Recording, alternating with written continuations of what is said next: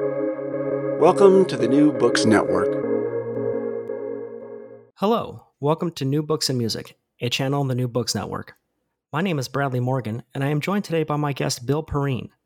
Bill is the director of the documentaries Children of the Stars, It's Gonna Blow, San Diego's Music Underground 1986 to 1996, and Why Are We Doing This in Front of People? He's here today to talk about his new book, Alien Territory, Radical, Experimental, and Irrelevant Music in 1970 San Diego, and is published by Termite House. Bill, thanks for joining me today. Well, thanks for having me. I appreciate it. So to get things started, can you share with us what your book is about? Well, it's about what the title suggests. It's essentially about a loose band of people who were in San Diego during the 1970s, making music that was really very much on the edge of what could be considered music. That's really what the book focuses on things that challenge the very idea of what music could be and how those efforts to make music in that way coincided and were informed by a lot of the cultural revolutions that were going on in America and in the world in the in the 70s, and especially in Southern California. There were a lot of New Age movements and flirtations with Eastern philosophy and the opening up of lesbian and gay rights and feminism and all these things. So most of it ends up being about the people who were involved with the early music department at UCSD, the University of California, San Diego. But then I also stray off into some of the more independent people who were doing things kind of on their own out there. Even though the UCSD people were, in a way, it was an anti-academic music department in the beginning. So I'm kind of charting the evolution or devolution, depending on how you look at it, of that idea. And hopefully it all comes together in one shiny package with a bow on top. So you do profile a lot of different artists and musicians and the different scenes that they occupy throughout your book. But I want to open up by discussing the environment that they occupy, because it plays a really significant role for the development of that scene. So could you set the scene for us? What was living in San Diego like during the early to mid 1960s? Well, in the 60s, San Diego was pretty much a sleepy beach town / sleepy military town. It had a big military presence, but it was also full of surfers and other people of looking for leisure. Basically, it was very laid back, and despite being a really huge place, it was relatively sparsely populated for the size. And because of kind of like LA, which is full of canyons and other natural things that keep people apart, San Diego was the same way. So it was really more a collection of small towns. It was also near the border. We're right up, depending on where you live in San Diego, you're just a few minutes from the border with Mexico, which also plays into it. So it was sort of a Nowheresville. Arts-wise, there was art happening, certainly some really great art, but it tended to be of the local variety. It didn't much get out of here. And the population overall was relatively conservative, I think. So when these people that I write about start coming in, it's a big change. So you talk about one of those towns, one of those waspy conservative towns being La Jolla or La Jolla, and you write about how it had these pockets of rebellion. You mentioned that there was like music centers and art galleries. Could you kind of talk about those little pockets of rebellion that existed in these conservative towns? Yeah. Well, La Jolla was and is one of the swankier areas in San Diego, and it kind of almost considers itself to be its own town, even though it really is part of San Diego. It's beautiful, and it's full of beautiful people. always kind of has been. And it's less so now, but it's tended to be somewhat conservative. And but at the time, there was a museum there. I'm going to forget the exact name of it. Nowadays, it's the San Diego Museum of Contemporary Art. But back in the day, it was the La Jolla Art Center, and it had another name as well. I think La Jolla Center of the Arts or something like that. But let's just call it La Jolla Art Center. La Jolla Art Center was a really great kind of forward-looking institution that managed to bring in a group of really interesting painters from around San Diego, like Malcolm McLean and Sheldon Kirby and Richard Allen Morris and John Baldessari, who was later a very well-known kind of conceptual artist, was around there. And they were all involved with it, and they were not particularly welcomed by La Jolla in general. And so the museum sort of functioned as a weird little fortress for avant-garde culture in San Diego. But they were doing remarkable things that were very much the equal of the visual art scenes that were happening in New York and San Francisco and stuff like that at the time. And there were, little flickerings of music around that scene too. They would play more modern composers, but you're looking, their idea of modernism was more along the lines of Stravinsky or something like that, which was even at the time kind of considered pretty far out for La Jolla. But, La Jolla in general just regarded them as a bunch of weird beatniks, and they were very uncomfortable with having them around. And so it just was this very kind of self-contained little scene in the best and mostly in the best way possible, but also I suppose, when you have a self-contained scene, the downside is that no one knows what you're doing. You're just really kind of playing for a small audience of your friends. Yeah, and that's an incredibly important thing where to kind of like set that scene. And it's I get very fascinated about how these kind of formulate out of these seemingly like cultural and societal wastelands. And what's kind of fascinating about it is not only is this area just culturally like that, but it is environmentally like that. And the University of the UCSD, that is the epicenter of this creative music explosion in your book. In the mid-'60s, it just existed in the middle of nowhere. And I was wondering if you could just talk about what life on campus was like before the founding of this new music school that would change it entirely. Well, honestly, it sounds idyllic. Everybody I've talked to who was attending that university back in the late 60s and early 70s, it just sounded like a little bit of paradise because it's right up on the bluffs over the Pacific Ocean. It's a former Marine base. And so oddly enough, a lot of the buildings were former, what do they call them? Quonset huts, things like that. So you had this kind of young generation of people occupying a former military outpost. But it was very laid back. It was very science focused. It was a science focused university in the beginning. But it was because it was a young university and it was one that was established in a sort of, I don't know how you'd put it. It wasn't exactly established experimentally, but it was established. I suppose you could say it was established in opposition to the East Coast universities. It was considered a more equal playing field for people. There were less hierarchies between teachers and students. It was all supposed to be very hands-on and together. And so it really, I think it was a little bit of paradise, but the arts were a relatively small part of it in the beginning. It took a while for the arts program to even get going. And because it was a science-focused university, again, for better and for worse, they tended to approach music as almost as an outgrowth of science. And the positive of that is that they were really into the idea. The scientists understood the idea that musicians needed their stuff. They needed things to work with. They needed to work with their hands. They were working with instruments. And so they needed to research, research different approaches to music.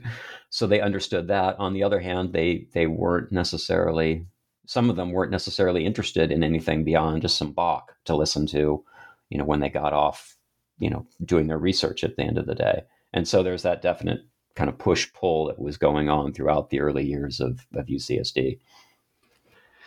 So let's talk about those early days, this new music school. Who were the founders and what was their vision for this school, and how do those early days kind of come together to fulfill that vision? Well, I guess you mean more specifically the music department, or do you mean the school in general? I'm definitely better qualified to talk about the music department. Oh, the although I could music give you, department. Yeah, the founders yeah. who kind of like envisioned what that program was going to look like at the school. Yeah, so I mean, it basically probably the main a bunch of people were involved with it, but the main names were Will Ogden and Robert Erickson, who both, to one degree or another, came out of. They had long histories, but they kind of came out of the Bay Area music scene, which was a fantastic one in the '60s, up in the East Bay and in San Francisco proper. And so they both had in their long lead up to starting the UCSD music department, they'd really had enough of academia.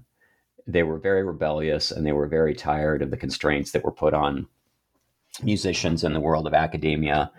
And they had a real mission to kind of destroy academia, I think. In fact, their original idea is they wanted no grades, no classes. It was just supposed to be sort of a free form kind of. I'm not sure what they intended because it didn't get past the university people who were providing the money. But originally, if they could have had their way, it wouldn't have been really a school at all. It would have been a workshop, I think, and you got a degree at the end of your workshop. That's the way I interpret it. But so yeah, they really just were. That's what's fascinating about it, is it was a music department at an academic institution that was founded in opposition to academia. And they managed to keep a lot of that spirit in the early days. But inevitably, as the city grew and as the university grew around it, that kind of had to change. But there's a composer I interviewed in the book, Alexina Louis, Canadian composer. She's up in Canada now, but she remembers coming for her first classes at UCSD around 1970 and just her shock because they were doing, all the students and all the teachers basically went in a room together and started doing exercises where they were lying on the floor and making animal sounds and, doing breath exercises and all these things. And everybody would go and, have a drink afterwards. And half the student body was smoking pot in the, outside of the hall and all that kind of stuff. And so that was the atmosphere that they were fomenting at the time. It was very much a non-scholastic atmosphere. Yeah, the kind of conflicts between the radicalists in the music school and the rest of the university, I mean, that's something you see in a lot of academia, this interdepartmental, inter-university kind of squabbling. But in your book, you kind of explore how this conflict extended into the larger San Diego music culture as well. And I was wondering if you can give an example of that. Well, those tensions that were in the university definitely were it was just a microcosm of San Diego, except it was worse in San Diego, really. I guess the main point I would I would want to make is that the university, for all its conflicts between the people involved there, between the avant-garde and the experimental and maybe the more traditional elements, it was still a much more congenial place than the rest of San Diego, which really had no interest in this kind of music, hardly at all. There was just no sort of infrastructure for this stuff, and no knowledge of it. In a place like San Francisco or New York, you could conceivably go down to your local art space and see some really weird music or art happening well away from academia. And in San Diego at the time, at least until the late '70s, that just wasn't a thing. Even like I said, even Stravinsky was considered pretty out there by most San Diegans, I would say, in the '70s. And so, there were attempts by a lot of the UCSD people and the people involved with Harry Parch to do this kind of music out in the wild a bit. And those attempts were usually a little bit awkward, and that was sort of the point. Like there were a few guys, Warren Burt, David Dunn, and Ron Raboy, who had a couple little groups that they did. One was called Fatty Acid. Fatty Acid's actually a good thing to talk about because the name it sounds both like sort of a science something vaguely scientific, a fatty acid. And it also sounds, of course, like an acid rock band. And so they would get booked at weird shows around San Diego by people who were expecting, the Jimi Hendrix Experience or something like that, something in that vein. But fatty acid basically was three skilled musicians playing instruments they didn't know how to play. And then they would play kind of hoary old classical, popular classics, things we wouldn't even remember today, like the corniest of corny classical music, German work songs and stuff like that too. And they would play them badly, and they would just maul them, and they would attempt to do it earnestly. But of course, it was comedic the more earnest they were in trying to play these things. And so there was one show that they played, and it just, it cleared the room within 5 minutes. And they also had a side project where they were doing more quote unquote serious electronic music. They did a thing at a local food co-op, which was probably the best place to do something like that in San Diego at the time, because it was at least it was full of weird hippie types. And, they installed kind of pre-recorded tapes in the cheese aisle and stuff like that. And they left up a little sheet for people to leave their feedback about the experience. And mostly it was just along the lines of, what the hell is this stuff? What were these weird sounds? I was trying to shop for cheese. Maybe that's what I should have called the book. I was trying to shop for cheese, and all I got was weird sounds. So yeah, there wasn't really any sort of, for the UCSD people, at least in the early 70s, you were pretty well, with some minor exceptions, you were locked into your little UCSD world. And even when you played outside of UCSD, it was usually with those people in some sort of safe space that had been created for you, some local art cinema or something like that. And you're basically playing the UCSD people, or that's my perception of it anyway. That's really interesting, because I was very interested in understanding this dynamic within the school's music culture because of something you say in your book, which, quote, "The future of experimental music in San Diego owes a huge cosmic debt to the geographic isolation and low status associated with the upstart university." And I think that's such a really fantastic point. And so my question is, how did the music scene of UC San Diego during the mid-60s differ from music scenes elsewhere that had more of that social reverence and didn't have that kind of geographical and cultural isolation? Well, part of it, I mean, specifically, I think what I was referring to in that passage was the fact that they couldn't hire a lot of the more high-profile people from the East Coast. They wouldn't come out here. They didn't want to come to San Diego because they saw it as being a step down in their career. And they also saw it, I think, as being geographically isolating. They would be down there, at the cul-de-sac of the U.S. as they saw it. And so they had to hire people like Will Ogden, Robert Erickson, and Kenneth Gaburo and Paulino Oliveros, these people who really looked at things very differently.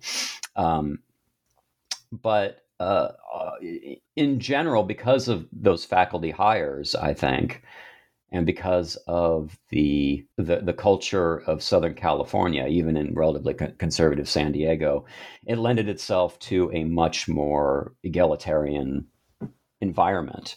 And that's something that I hardly even thought about it. I became so used to it, I guess.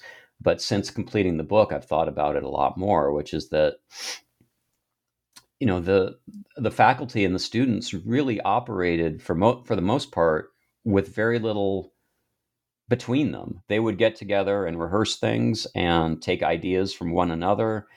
And then those things would be created together. Whereas I get the feeling, especially at the time, often I think the faculty would basically take ideas from their students and incorporate them into their own work, and you wouldn't hear much about the students necessarily.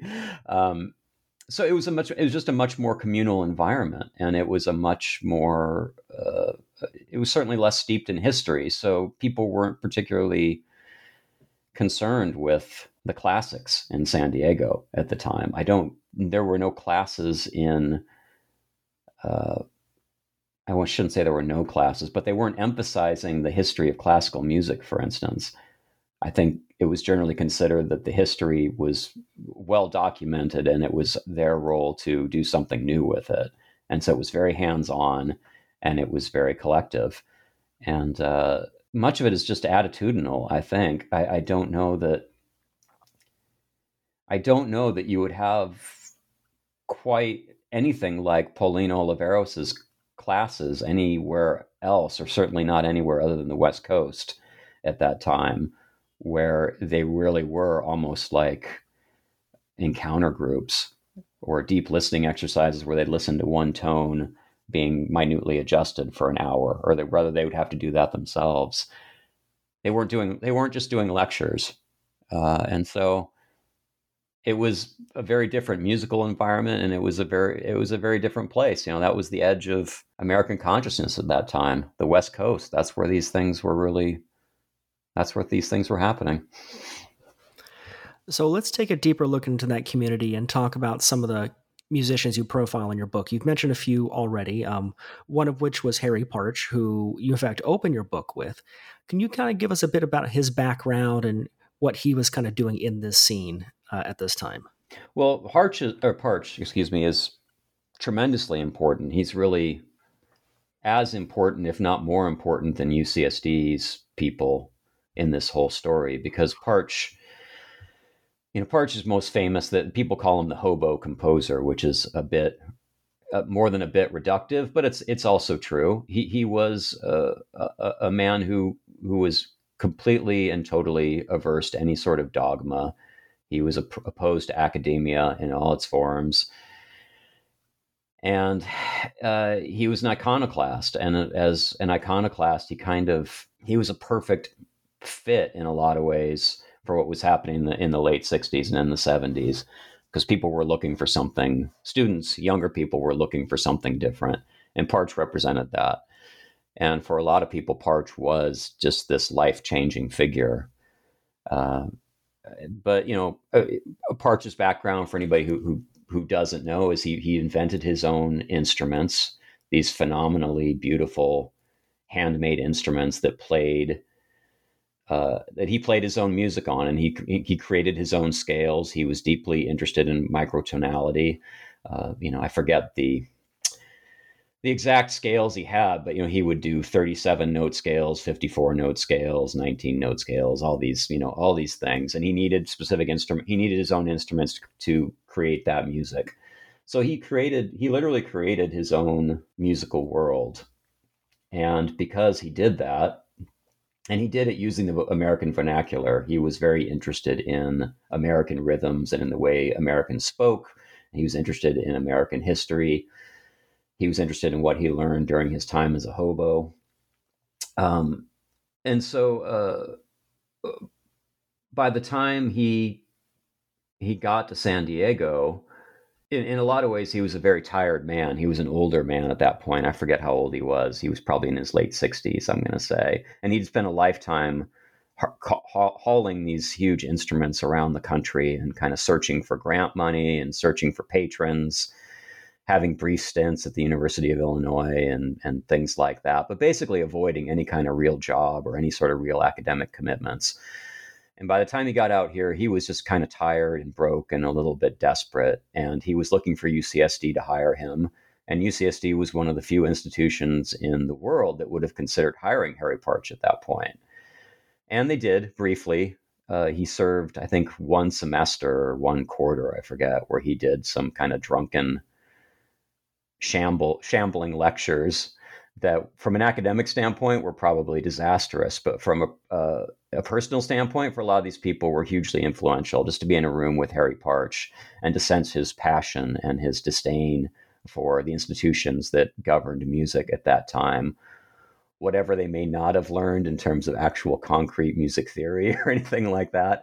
I think just looking at Harry Partch and seeing how his pursuit of music had really been all-encompassing and totally idealistic. David Dunn, who was one of his acolytes and who later was involved, he wasn't a student, but he was involved with UCSD quite a bit, and he was involved with San Diego State University, and he later became a fairly well-known artist and composer. David Dunn said something to the effect of seeing Partch as a real life lesson about the virtues and perils of doing things on your own and of being self-taught and of being self-reliant. On the one hand, he created these magnificent works of art that really are like nothing else. And on the other, he was a tired old man who unfortunately had a tendency to bite the hand that fed him, including UCSDs.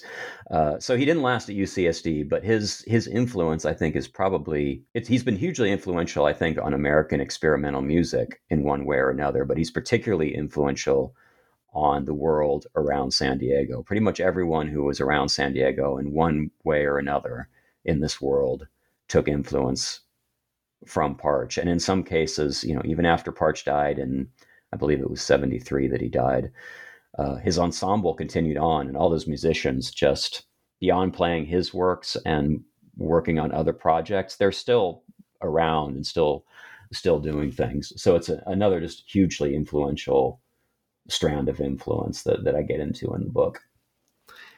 I know one of the problems he had was trying to find a permanent home for his instruments that you mentioned that he just lugged around all over the world. Could you describe those instruments for us and just like what they looked like and what sound like? Well, they look like these bizarre kind of, they're half, there's a film that was done in the late 70s, a documentary called The Dreamer That Remains. I'm sorry, in the early 70s, around 72. And they shot some of it on this soundstage, this all white soundstage. And so you see these beautiful, strange instruments against white. It kind of looks like that George Lucas film. What is it? THX 1180 or whatever it's called. It's very futuristic, but they also kind of look like, I don't know, they look like Man Ray or Jean Arp sculptures or something like that. But there was they were often made with gourds, and they were made of wood, and they were made of tin cans, I think maybe even bottles and things like that. They were really just,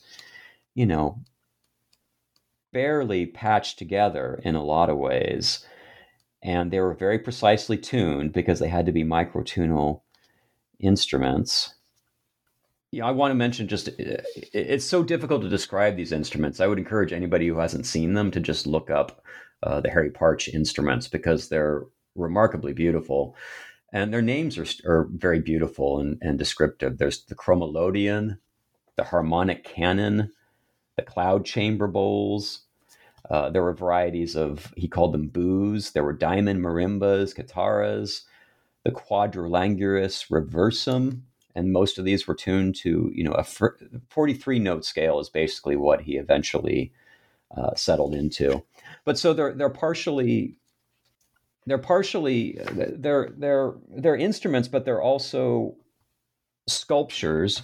But they're also a huge part of Parch's music was this idea of corporeality. He really wanted people to embrace the body in music and not just to rely on the head. He felt that Western music had become too attached to the cerebral elements of music. And even though his music could be very cerebral, the instruments were designed to encourage people to you could really bash away on those instruments, which is why a lot of kind of rock players would gravitate towards them, and younger people too. They were immensely physical instruments that you really kind of had to manhandle, and you really had to lean into and engage with.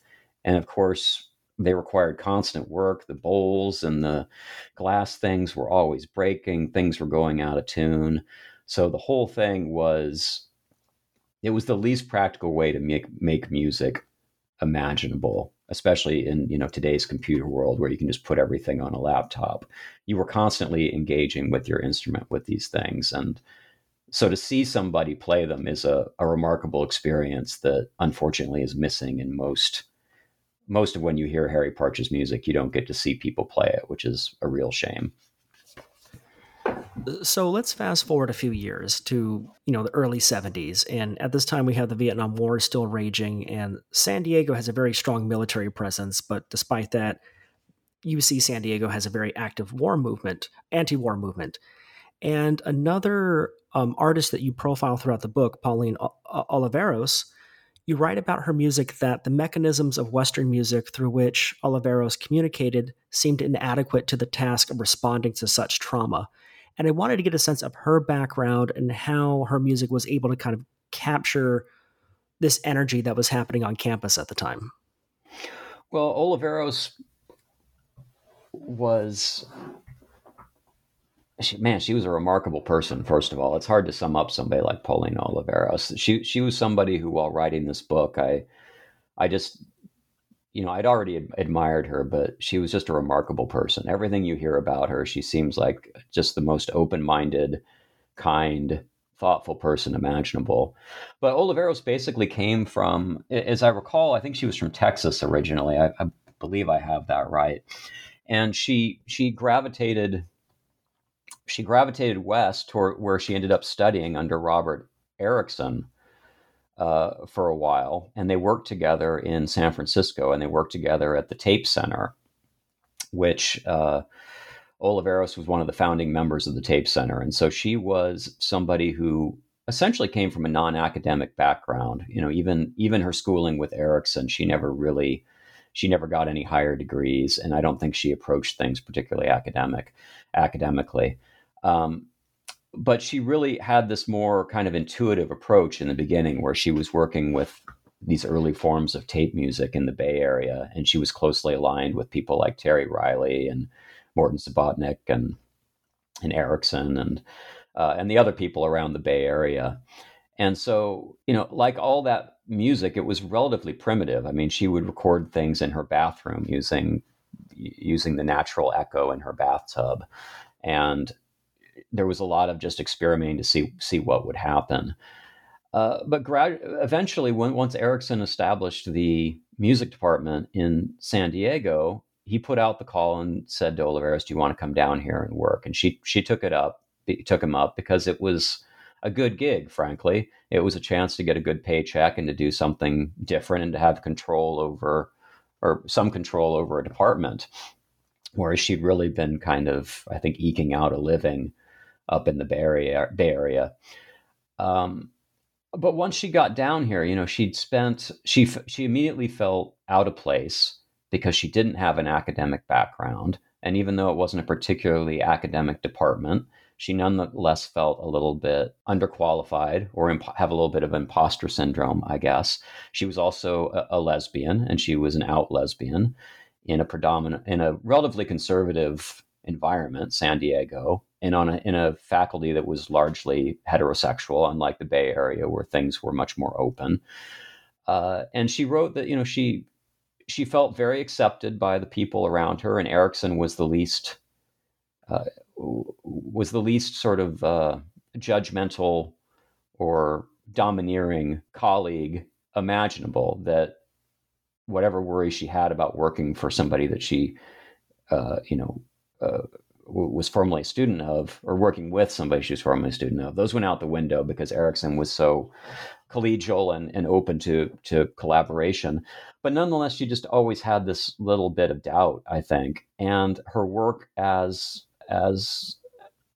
she went on, she became increasingly disengaged with the idea of Western music, the ideas of working from notes and scales and harmony and all this kind of stuff.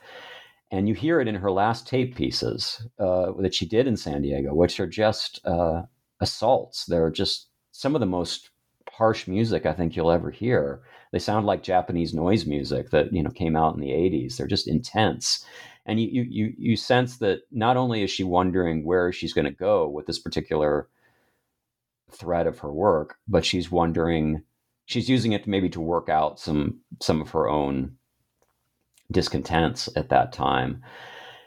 And there was a horrifying incident on the UC San Diego campus where an anti-war protester doused himself in kerosene and lit himself on fire and died, I don't know, not very far away at all from where Oliveros was working. There were protests verging on riots on the campus.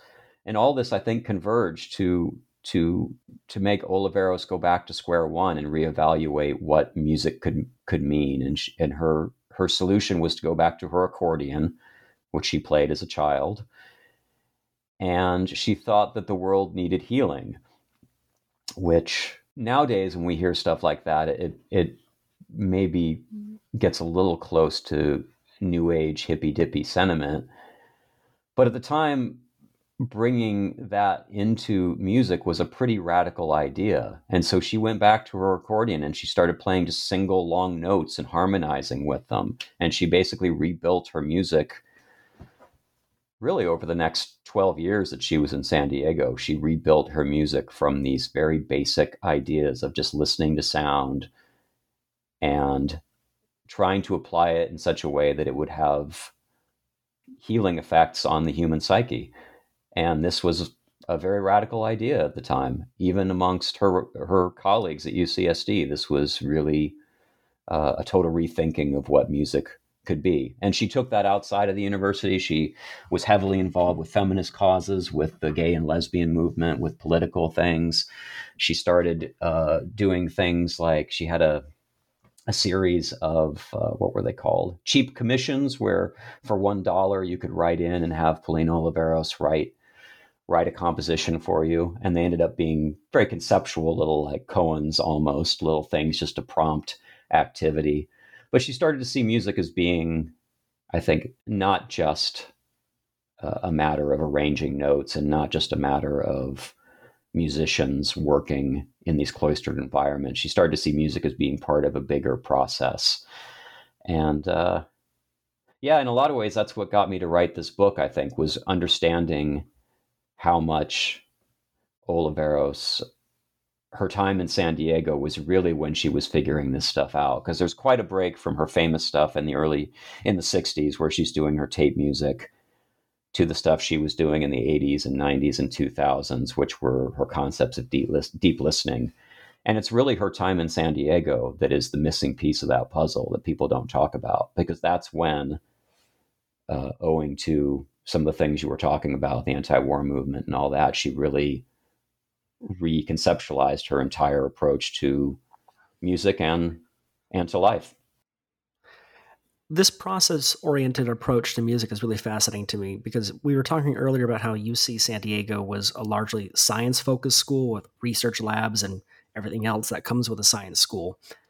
But that philosophy was carried over to the music school when they developed their own lab called the Center for Music Experiment.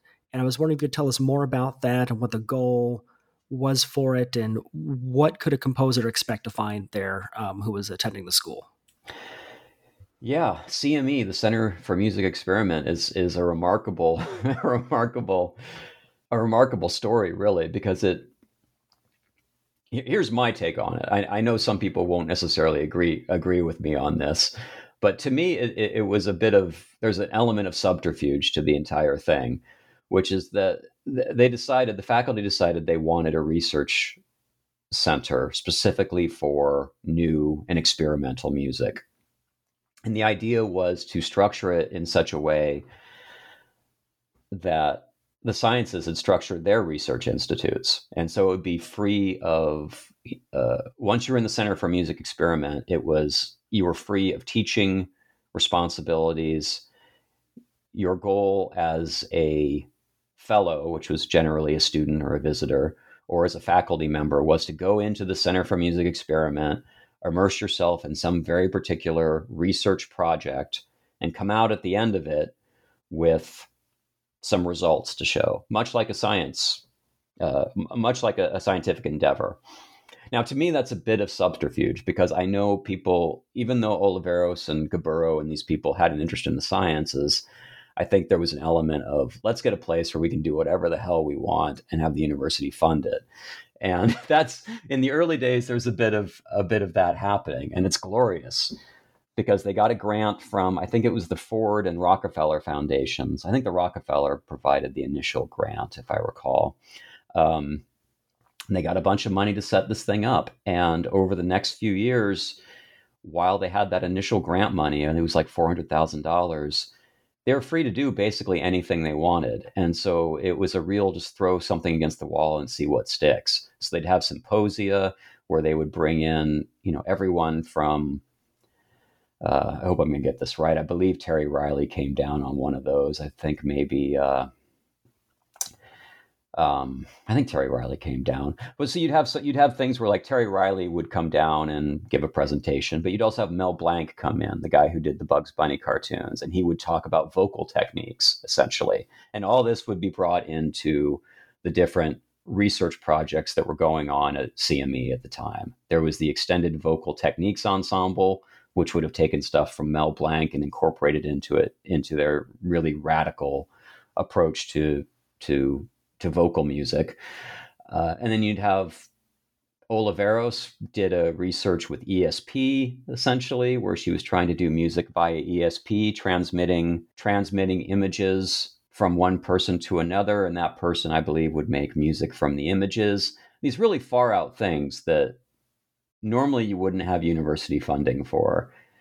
Kenneth Gaburo, who we haven't talked about much, practically lived at CME. He had his new music choral ensembles, which would change every year, and increasingly got away from any sort of concept of a choral ensemble. By the end, it was basically a performance art troupe doing mime-influenced work involving falling on mats for 12 minutes at a time.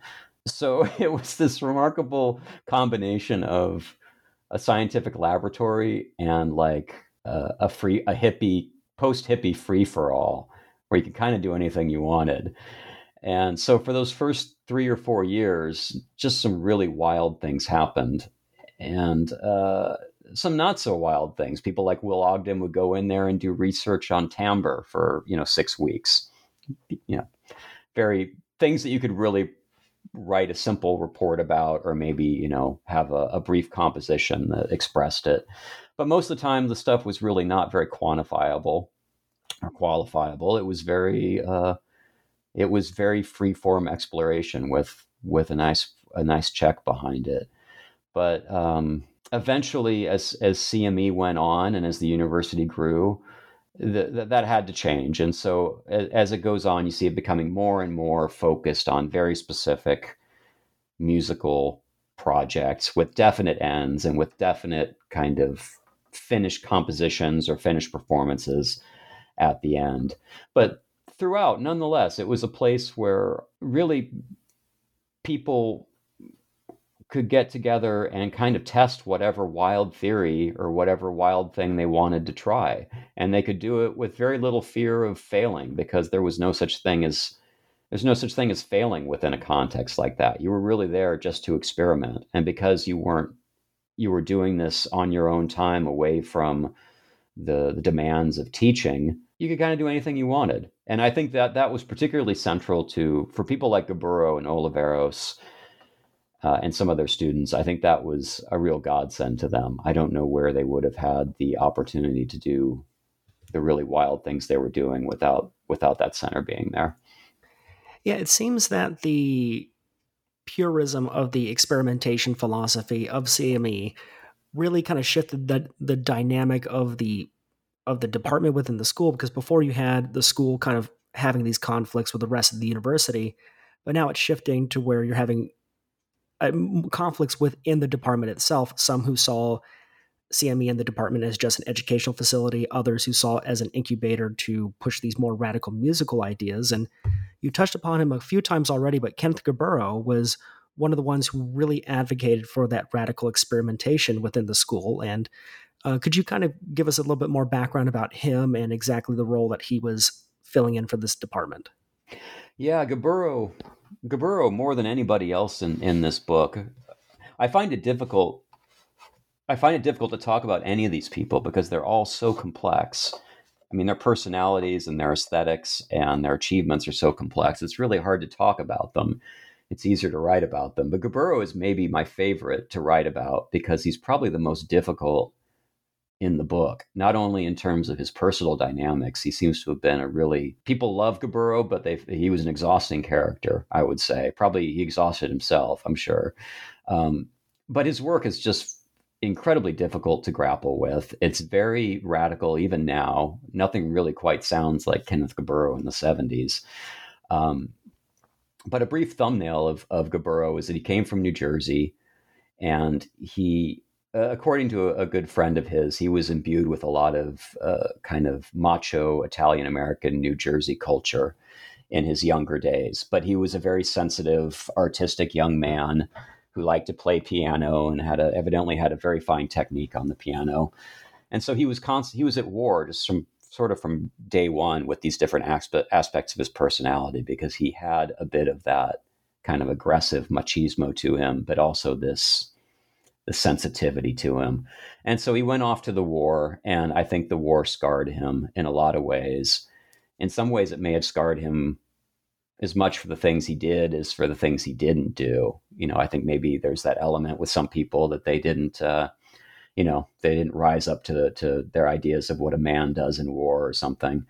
But when he came back, he ended up at the University of Illinois in Champaign-Urbana. He was there doing some really fantastic early tape and electronic music. If anybody hasn't heard that stuff, it's well due for re-examination. It's crazy, and it's sort of primitive, but also very forward-looking at the same time. It's, on the face of it, incredibly serious, but once you dig into it, there's some real humor to it. Really, really great stuff. And then he ended up coming out to San Diego, I think around 68, 67, making him one of the very earliest members of the music department. And he and Oliveros were really the truly radical end of that music department, because they were both, despite how different their music was, they really saw music as being more than sounds and about more than notes. They saw it as being a social and philosophical exercise as much as anything. And so Gaburo in the 70s really kind of goes off the rail in a lot of ways. He broke up his marriage in the process of doing all this, and probably engaged in some behaviors that we would frown upon these days.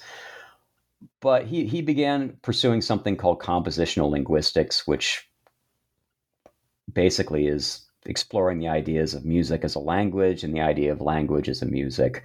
And the Center for Music Experiment was really important to that exploration. He used these ensembles that he got together to conduct these long and exploratory sessions where they would develop these really obtuse, obscure, abstruse works. And he didn't exactly teach. He created encounter groups in a lot of ways. There was a lot of, there's a book of his, the name is escaping me right now, but it has a lot of his exercises, and it touches on Oliveros territory, where there's, exercises in touchy-feely, I think, is one where you're basically supposed to touch somebody's skin for a certain amount of time. And these are not your traditional ways of teaching music. And so maybe the purest example of what Gaburo was doing in the 70s is something he actually started back in Urbana, but it's called Maladetto, and it's for 7 narrators who don't really sing. They essentially narrate over one another, and they tell the history of the screw, the actual physical screw, the thing you would put into wood. But of course, screw has all these other connotations, dirty and otherwise, that are sort of hinted at throughout the piece. And so it's 40 minutes of people cooing and whispering and yelling and screaming at each other about the screw. And there's not a note of a musical instrument in it anywhere. And it's arguably not music at all, but it's a remarkable listen. And to hear Gaburo talk about it, or to read him talk about it, is maybe even more remarkable. So he was pursuing these kind of things. He was pursuing film. He had some really early kind of performance art things that he did on film that are sort of unrecognized. I think if you read the books on performance art in the 70s, Gaburo's not mentioned so much, and I think he should be, because it's not music per se. He's smuggling these ideas of performance and the body into a music department.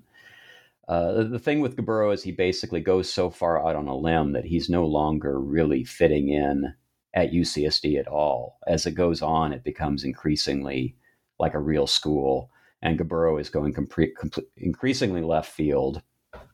And so around 74, 75 or so, he blows up his marriage when he quits the university and decides to become a publisher and a freelance composer, which, is a hard endeavor anywhere, but is a suicidal one in San Diego.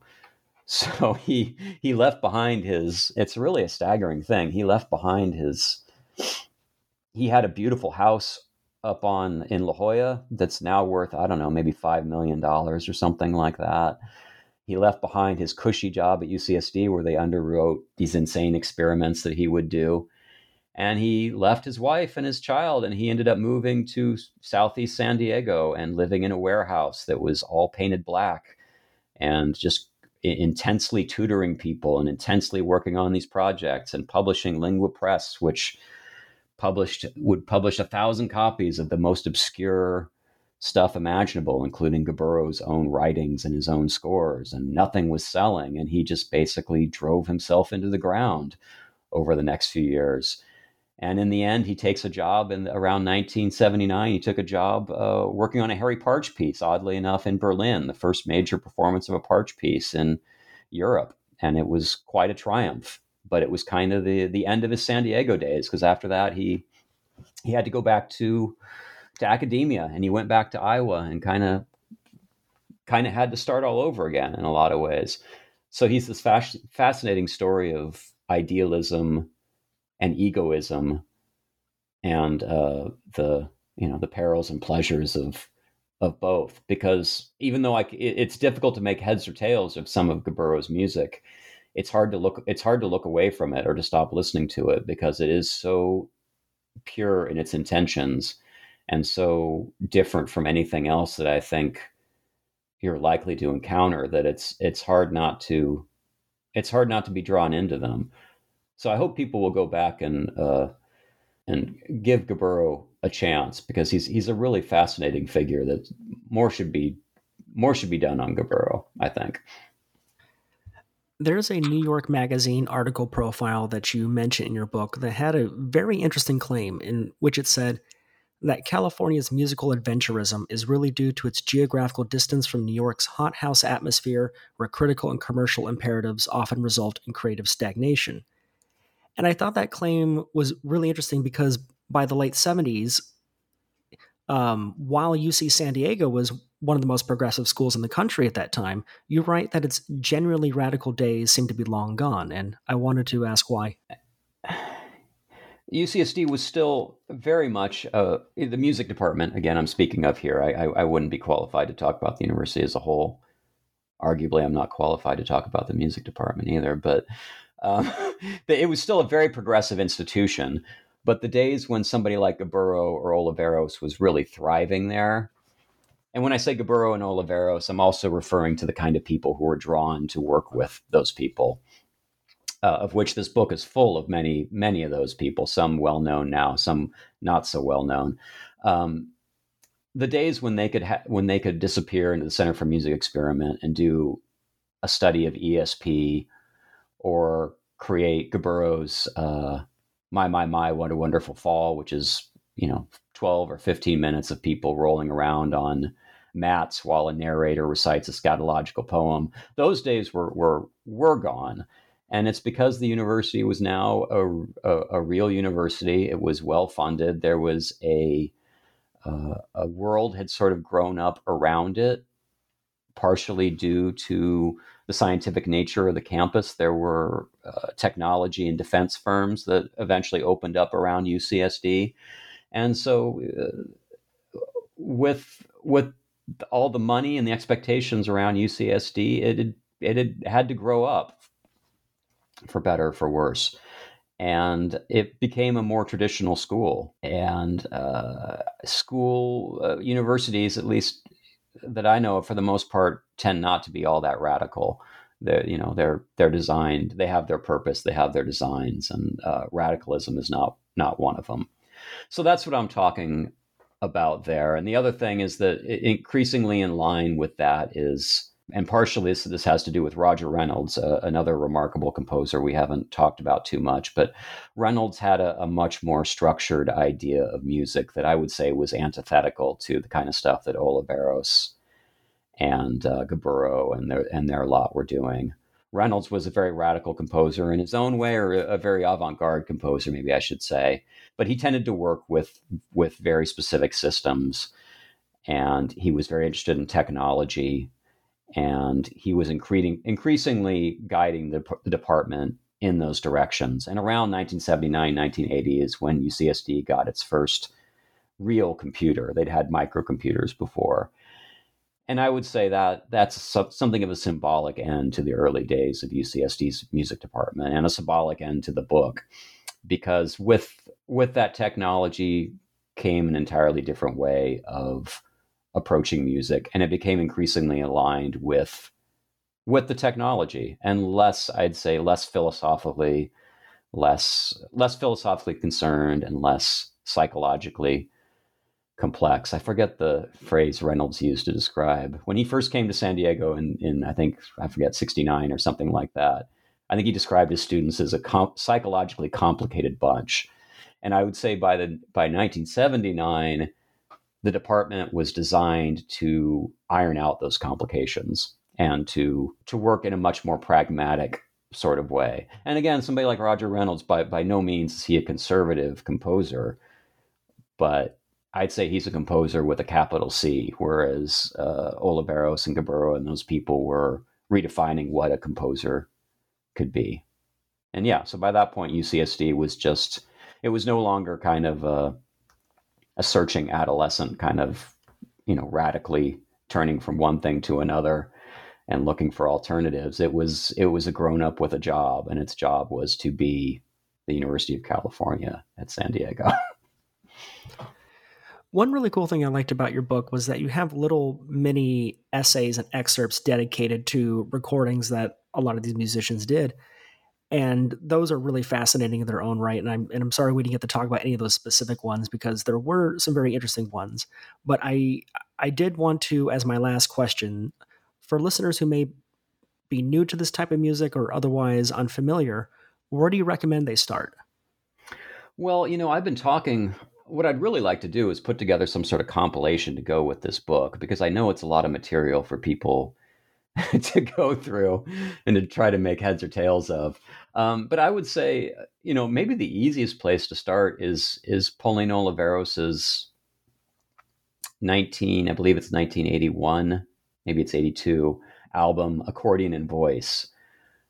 And I say that because I think it's a distillation of everything that she learned or that she was working on in San Diego for all those years. She recorded it, I believe, in New York after she left San Diego, but it's all stuff that she was developing while she was here. And it's just an accordion and voice. That's it, for two sides, two long pieces, and they're very droning and very simple.